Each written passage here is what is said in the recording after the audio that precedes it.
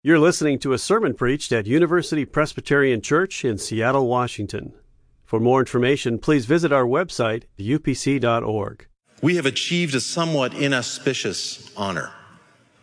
Americans are now world champions in the affliction of anxiety. It's true. Around the turn of the new millennium, this century, anxiety surpassed depression to become the most prominent mental health issue in America. The U.S. is now the most anxious nation in the world. Does that surprise you? You know, I'm inclined to believe that poorer nations, those countries in the developing world, those places with high rates of poverty and disease and violence, would far outpace us in the worry department, but that's not true. A global study has shown that Nigeria and other developing nations like it are 5 times less likely to show significant anxiety levels than Americans. And what's really sad is that when these citizens of less anxious nations immigrate to America, they tend to become just as anxious as we all do.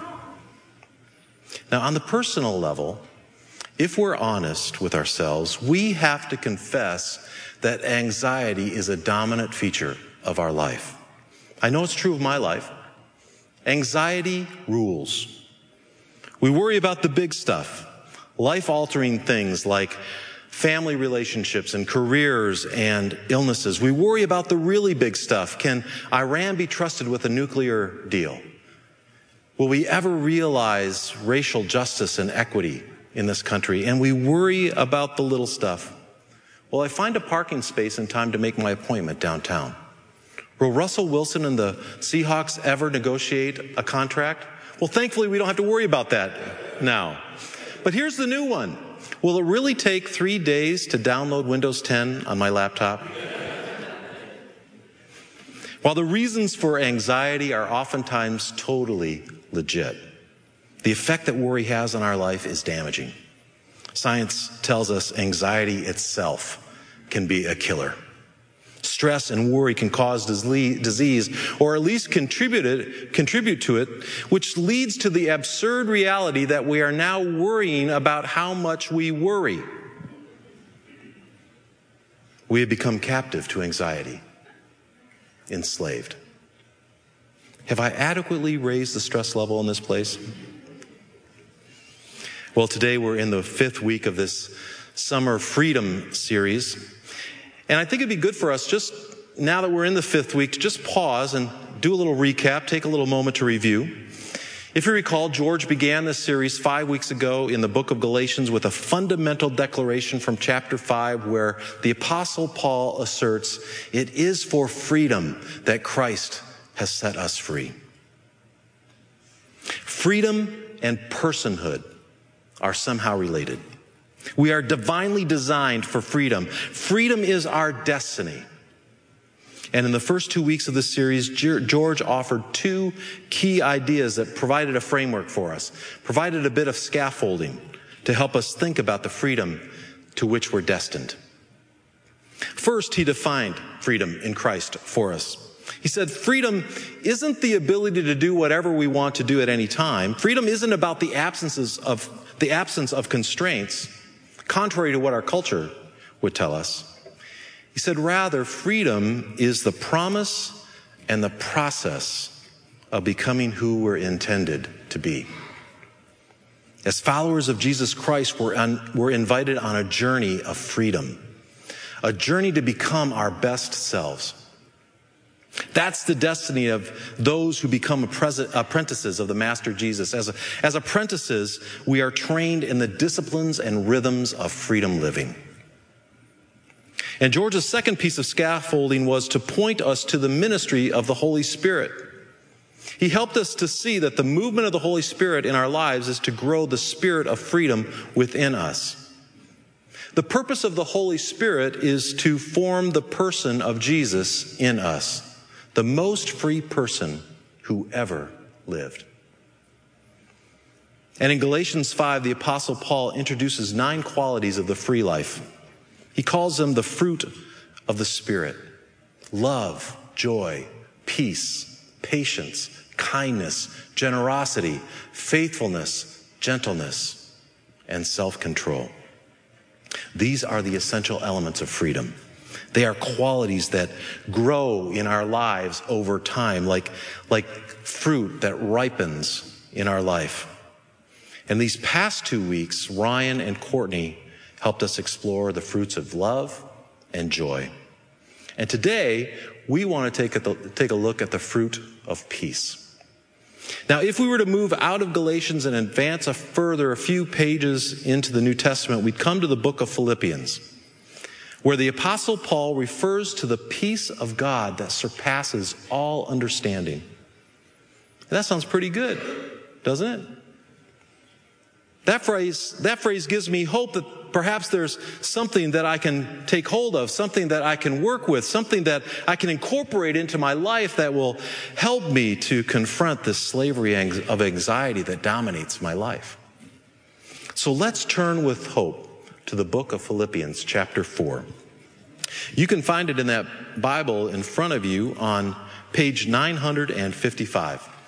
Philippians chapter 4. And we're going to start reading at verse 4. But as you get there, let's just pause for a moment and pray. Holy God, I pray that as we open your word, as we look into it, that you would show us your way through it to us, that you would interpret it to us, that you'd help to work it into our lives. And then as you lead us from this place, as you send us out into your world, that you'd help us to work it out in your world. Guide us through this text. In your name we pray. Amen. Well, listen as I read for us Philippians chapter 4, starting at verse 4.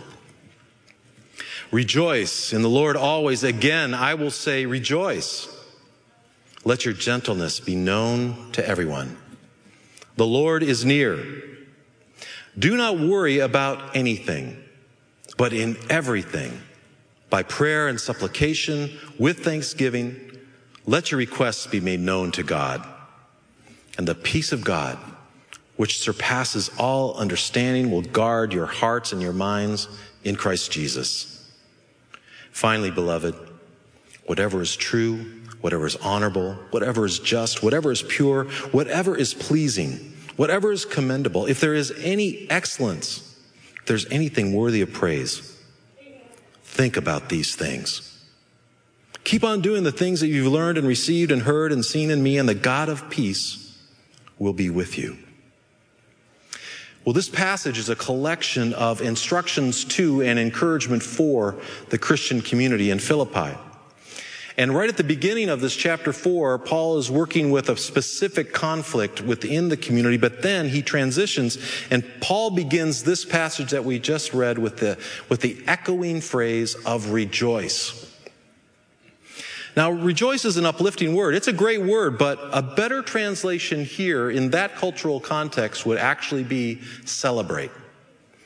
Celebrate in the Lord always. Again, I say celebrate. You know, we tend to think of rejoice as an emotion, a sense of joy welling up, an inward feeling that gains outward expression. But in the world of Philippi, in that cultural context, they would have understood Paul's call to rejoice as an invitation to public celebration. You see, in the Greco-Roman world, the folks there would organize festivals and games and shows to celebrate their gods, to make visible their gods in their cities. And Paul is saying, well, why shouldn't the followers of Jesus also exuberantly celebrate in Jesus Christ? Now, while he encourages public celebration, Paul qualifies what celebration might look like, what it should really be about. Look what he says here. He says, he encouraged the Philippian Christians to be known as a community of gentleness and graciousness. So in other words, he says, if you're going to celebrate, if you're going to be publicly celebrating, make it more of a block party than Mardi Gras. One of my literary mentors, Hugh Halter, was reflecting on a wedding that he officiated recently. He commented on how a party is such a warm and engaging place for strangers to come together, total strangers, to come together and to celebrate the goodness of God. He reflected on this experience. He said, we all ate together, we played together, we shared stories, we mingled naturally with such a robust love that surface conversations moved to depths you wouldn't think possible. As the hours and depth of celebration continued, you could feel a palpable friendship grow in everyone. Something mystical but tangible was occurring. People were experiencing the kingdom of God. You know, there's nothing like a good party to open up people's lives, where Jesus can move in and surprise, where God is made visible in the context of human celebration, breaking out of the confines of human religiousness. And there's an invitation here in Philippians chapter 4 to be good partiers as a way of giving witness to the light and life of Jesus. Hope we're encouraged in that. Well, moving on here in chapter 4, we get to the heart of the peace message. Here in verse 6, Paul articulates a preposterous statement. He says, get this, he says, do not worry about anything. How ridiculous. To those of us who are counted among the world champions of anxiety, that must sound absolutely absurd. I don't know about you, but I read this verse and in reaction, the iTunes playlist in my head starts running. And I hear Bobby McFerrin's Jamaican accented voice, don't worry, be happy. Which then goes right into a refrain of Hakuna Matata. That's exactly right. How can Paul assert such a ridiculous statement? Well, the basis of this assertion essentially begins in verse 5. Now, I'm no Bible scholar, but in my opinion, there's a verse notation error here. If I were to reconstruct this passage, I would do a little adjustment here. I would do a little cut and paste, and I would take the passage, the Lord is near, from the end of verse 5. I'd cut that and I'd put that right at the beginning of verse 6. So it would read something like this. Verse 6 would read, the Lord is near. Therefore, do not worry about anything. In the second week of the series, George worked in Galatians 5 with that core dichotomy that Paul set up, that dichotomy between flesh and spirit. With flesh being this human impulse toward autonomy, towards self-sufficiency, towards self-determination. And the flesh was in direct opposition to the spirit, which is the realm of relationship between persons and the living God. And what Paul is getting at here is that anxiety is rooted in the flesh, in the realm of human autonomy, in the delusion that we're in control. And when we perceive that things are out of control, we experience anxiety. Worry is rooted in sovereignty confusion. We move in this world under the illusion that we are in control. So when reality strikes and it's beyond our meager capacities to take care of, worry happens. This is what Jesus was driving at in the Luke passage that Jennifer read for us earlier in the service. He said, don't worry about your life, what you eat, what you're going to put on. Now, to be fair, the folk that Jesus was talking to had a lot more to worry about in each of these categories than we do today. These were peasant folk that he moved among, and they did not have a Costco supply of food in their freezer. And if they were perhaps particularly fortunate, they had one garment more than they were currently wearing. And yet, Jesus confronts them with this clear, uncompromising message: stop worrying. And he punctuates his assertion with a very true and practical point that worrying accomplishes absolutely nothing. He says, can you, by worrying, add a single moment to your life? But Jesus goes further than practical wisdom. He points to them to a truer and deeper reality. He points them to the kingdom of God. He says, listen, The pagans don't have a clue. They're striving after all this stuff of life that isn't the essential stuff, but you are a child of the living God. Your reality is fundamentally different, so don't strive after the ordinary stuff. Strive for the kingdom. Now, the Greek word here for strive is the word zeteo, which means to demand, to require, to crave. This is a hunger term. It's hunger language that Jesus uses here. Isn't that beautiful, the construct of this passage? He says, work up. Essentially, Jesus is saying, if you're going to focus on being hungry, then develop a hunger for the kingdom. Work up an appetite for God and his reign. Focus your energies in alignment with God's gracious, generous, life-giving rule. Strive for the kingdom. Well, the kingdom of God is, at its core, about God's sovereignty, breaking in with love and power, so that human beings, each made in God's image, and each one dearly loved, may relax in the knowledge that God is in control. In the kingdom, there is no sovereignty confusion. Jesus calls us to strive for the kingdom.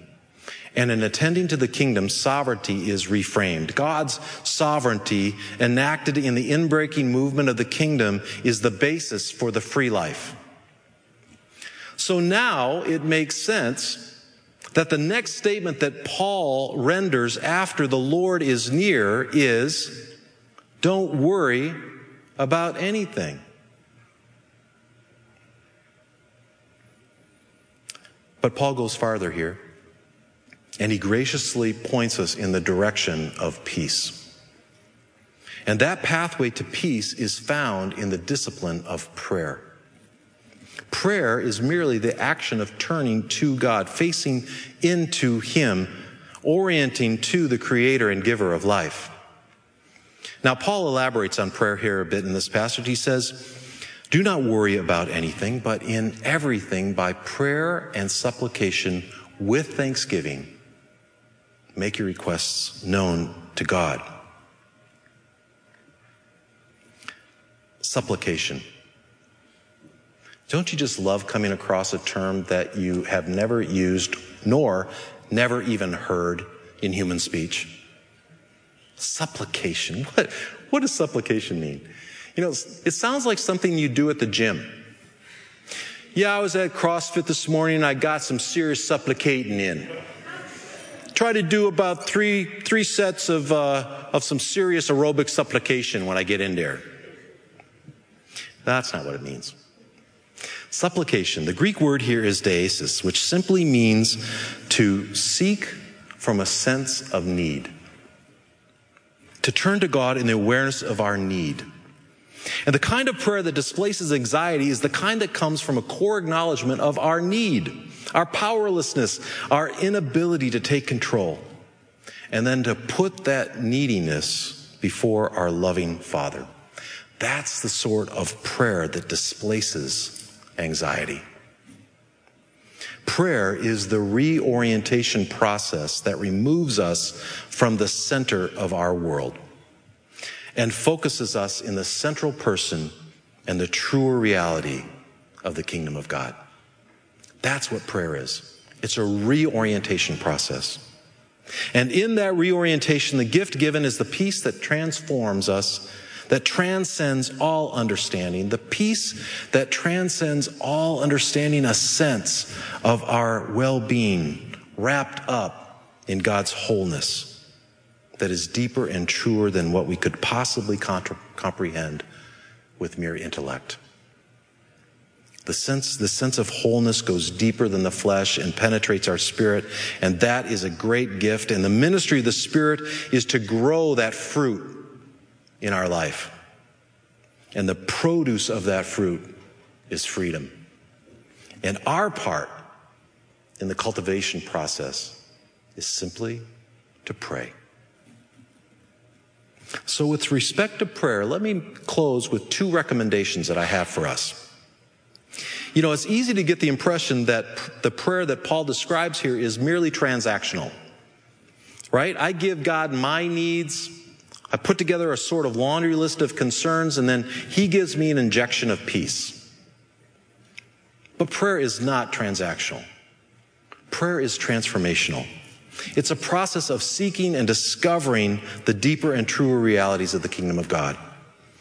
Prayer is the channel of relationship with God, and as such requires frequency and duration. Frequency and duration. And as we know, authentic relationship changes us. Andrew Murray, in his classic book on prayer, titled With Jesus in the School of Prayer, I'll tell you, in my opinion, this is the best book on prayer ever written. If you can get through the 18th century language, you got something. But Andrew Murray, in his book With Jesus in the School of Prayer, he says this: prayer is a habit, a practice of relationship with God that has the effect of aligning our will and spirit with his will and spirit. That's transformation. So my recommendation is this: carve out regular, substantive time for prayer. Well, what does substantive mean? Substantive means ample time to unhook from the noise of our world and to focus on the things of God. I know that's much easier said than done. The demands of our lives just crush in, and the challenge to carving ample time out is enormous. But is there anything more important as followers of Jesus Christ that we could do? Well, look how Paul ends this passage in Philippians 4. He says, in summary, whatever is true, honorable, just, pure, pleasing, commendable, excellent, praiseworthy, think on these things. And actually, think on is a poor translation of the Greek word here, logizomai. A better translation is dwell on, meditate upon, consider thoroughly. These are the attributes of the kingdom of God, the very thing that Jesus calls us to strive after. So it would make sense that we must give time to the meditation of such things. It takes time to explore, to marinate in, to indwell these attributes of the kingdom. Meditation is a key aspect of freedom-producing prayer. So I recommend making regular, ample time for it. Develop the discipline, the training regimen of prayer, that it may shape your life. So recommendation 1 is to be disciplined in prayer. Recommendation 2 is to be completely undisciplined in prayer. In Paul's letter to the Thessalonians, he writes, pray without ceasing. Give thanks in all circumstances. In his letter to the Ephesians, Paul writes, and pray in the Spirit on all occasions with all kinds of prayers and requests. With this in mind, be alert and always keep on praying. Prayer is the channel of relationship with the living God. Why would we boundary that to a particular occasion or place? Again, Andrew Murray writes, prayer is fellowship with the unseen and most holy one. The powers of the eternal world have been placed at prayer's disposal. It is the very essence of the true religion and the channel of all blessings. It is a secret of power and life, not only for ourselves, but for others, for the church, for the world. It is to prayer that God has given the right to take hold of him and his strength. It is on prayer that the promises wait for fulfillment, that the kingdom waits for its coming, and the glory of God waits for its revelation. What a high calling.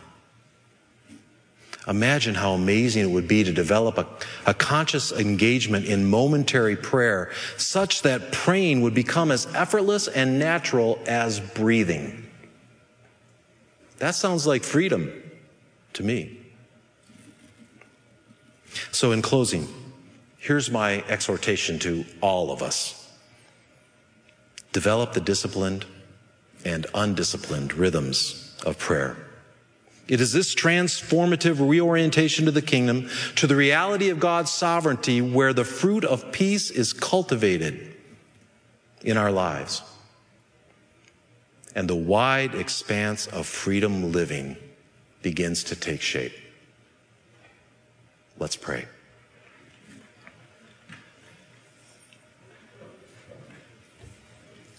Holy God, we thank you for this channel of relationship with you that you call prayer, that we're invited on this journey of freedom where our part is to merely turn to you. Our part is to merely open our lives in need to you. And then you give us the peace that surpasses all understanding. God, we pray for that transformative process in our life. And lead us forth from this place as people of light and life in the person of Jesus Christ. It's in his name that we pray. Amen. For more UPC audio or to find out about service times, visit us at upc.org. All online audio is available on CD and cassette. To order copies of sermons and classes, please visit upc.org/audio, email audio@upc.org, or call 206-524-7301, extension 117.